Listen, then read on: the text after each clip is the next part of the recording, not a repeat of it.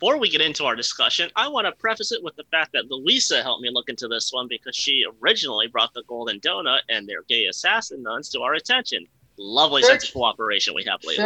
church sanctioned warriors. Tomato, tomato. I, I just think that knowledge will help Sam feel a little more at ease with the information we found, and she won't be so quick to shut down our theories.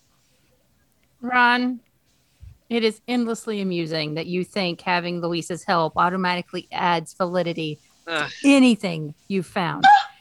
Out of the four of us, she's the one in legal trouble for her research. Okay, hey, I think it's time we stop bringing that up. Plus, I'll have you know that the cease and desist got dropped. Thank you very much. Apparently, whatever remnants of a legal team that still exists in the university that shall not be named is in shambles. And they put a fake lawyer's name on the case. Or at least they stole the credentials of someone who was a lawyer in 1782. Unless they didn't steal the credentials. How can a lawyer from 1782 still be practicing today? Don't you dare say vampire lawyer, Angie. Okay, I was gonna say ghost lawyer, but you're right. Vampire makes way more sense in Way this more case. sense. Oh, Jesus Christ. I have to say, I walked right into that one. I should have seen that coming. Ron, please start talking before Angie goes any further. All right. Yeah, sorry, I was just making a note to look into this lawyer for later. So here are the things we know for certain. Or the thing we know for certain. The Urca de Lima was carrying a hidden treasure when it was run aground by pirates. Whoa, we don't know that. We strongly suspect it with the evidence that we have. Come on, we know it. We know it to be true because we also have the records of an all-out war that broke out on Nassau in the months after the wreck. All the major players at the time were involved: Bane, Flint, Hornigold, Bonnie, Rackham. What else causes that big of a conflict? Because it couldn't have been anything else. Pirates are famously known for their peacefulness. You think you're mocking me, but you're proving my point. They were peaceful while they were in Nassau. It was the rule. Maybe civil is a more accurate word, but when you make your living by stealing from all the major world powers on the high seas, you need a port to drop anchor in where you don't have to worry about a hangman's noose. Nassau was that port for almost every meaningful pirate crew of the time. Any troublemaker would risk everyone else's safe haven. So what would make these people break this peace they relied on? A lot of money and a lot of power. Which all led to the rule of the Pirate Queen. Oh, okay. I really don't want to bite this bait, but you two keep talking about this pirate queen like she's this well-known figure. The other names, those are common enough in historical record, but I have never heard of any pirate called a queen.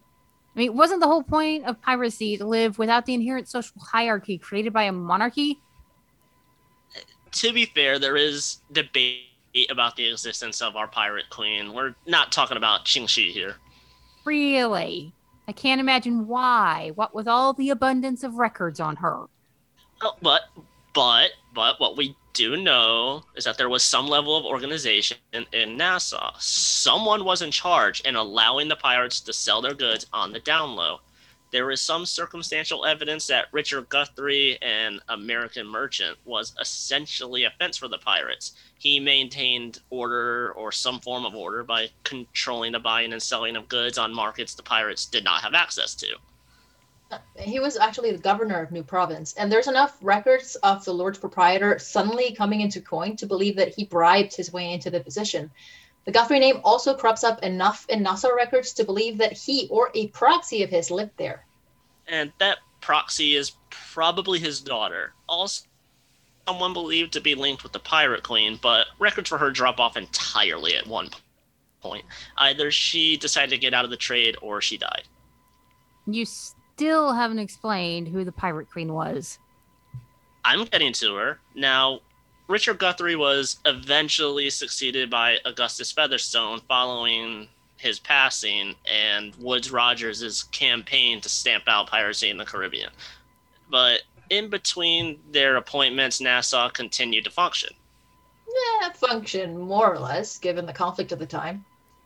Fair, but the rumors are the Pirate Queen was the one who kept the colony together. And once Featherstone was in charge, some say she was the real brains behind him. But you don't know who she is. We know she was a badass. Okay, to be fair, names really are a hard thing to come by in documents from this time. So few people were actually literate, and even with the few who were actually making records, there were so many nicknames and self-given monikers and no standardized spelling. Any given individual could also have their own shorthand, which muddies the water even more. So at times you just have to guess about the person they're making reference to. Plus, there's this symbol or sealer of some kind, which is an adaptation of the Jolly Roger that Ron thinks was the Pirate Queen symbol. I'm not too sure about that, but admittedly, it's cropped up more than once in our research. It has to be her symbol, right? Pirates were all about branding, so she must have had her own mark since she wasn't putting her real name on any documents.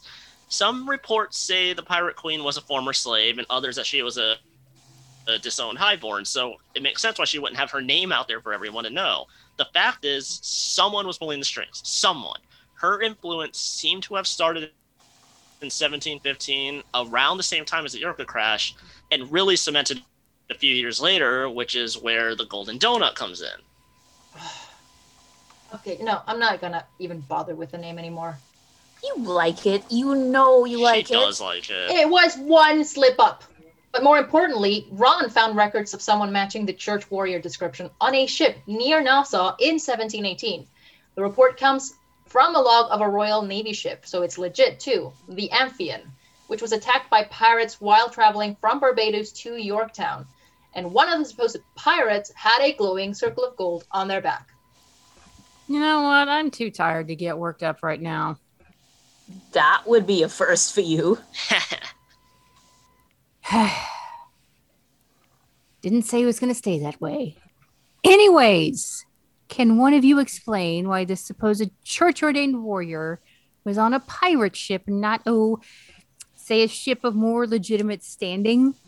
This is the 1700s, and all the superpowers of the time were using the Bible to justify the horrors of the triangular trade. If this person was really associated with the church, they would have their pick for potential travel options.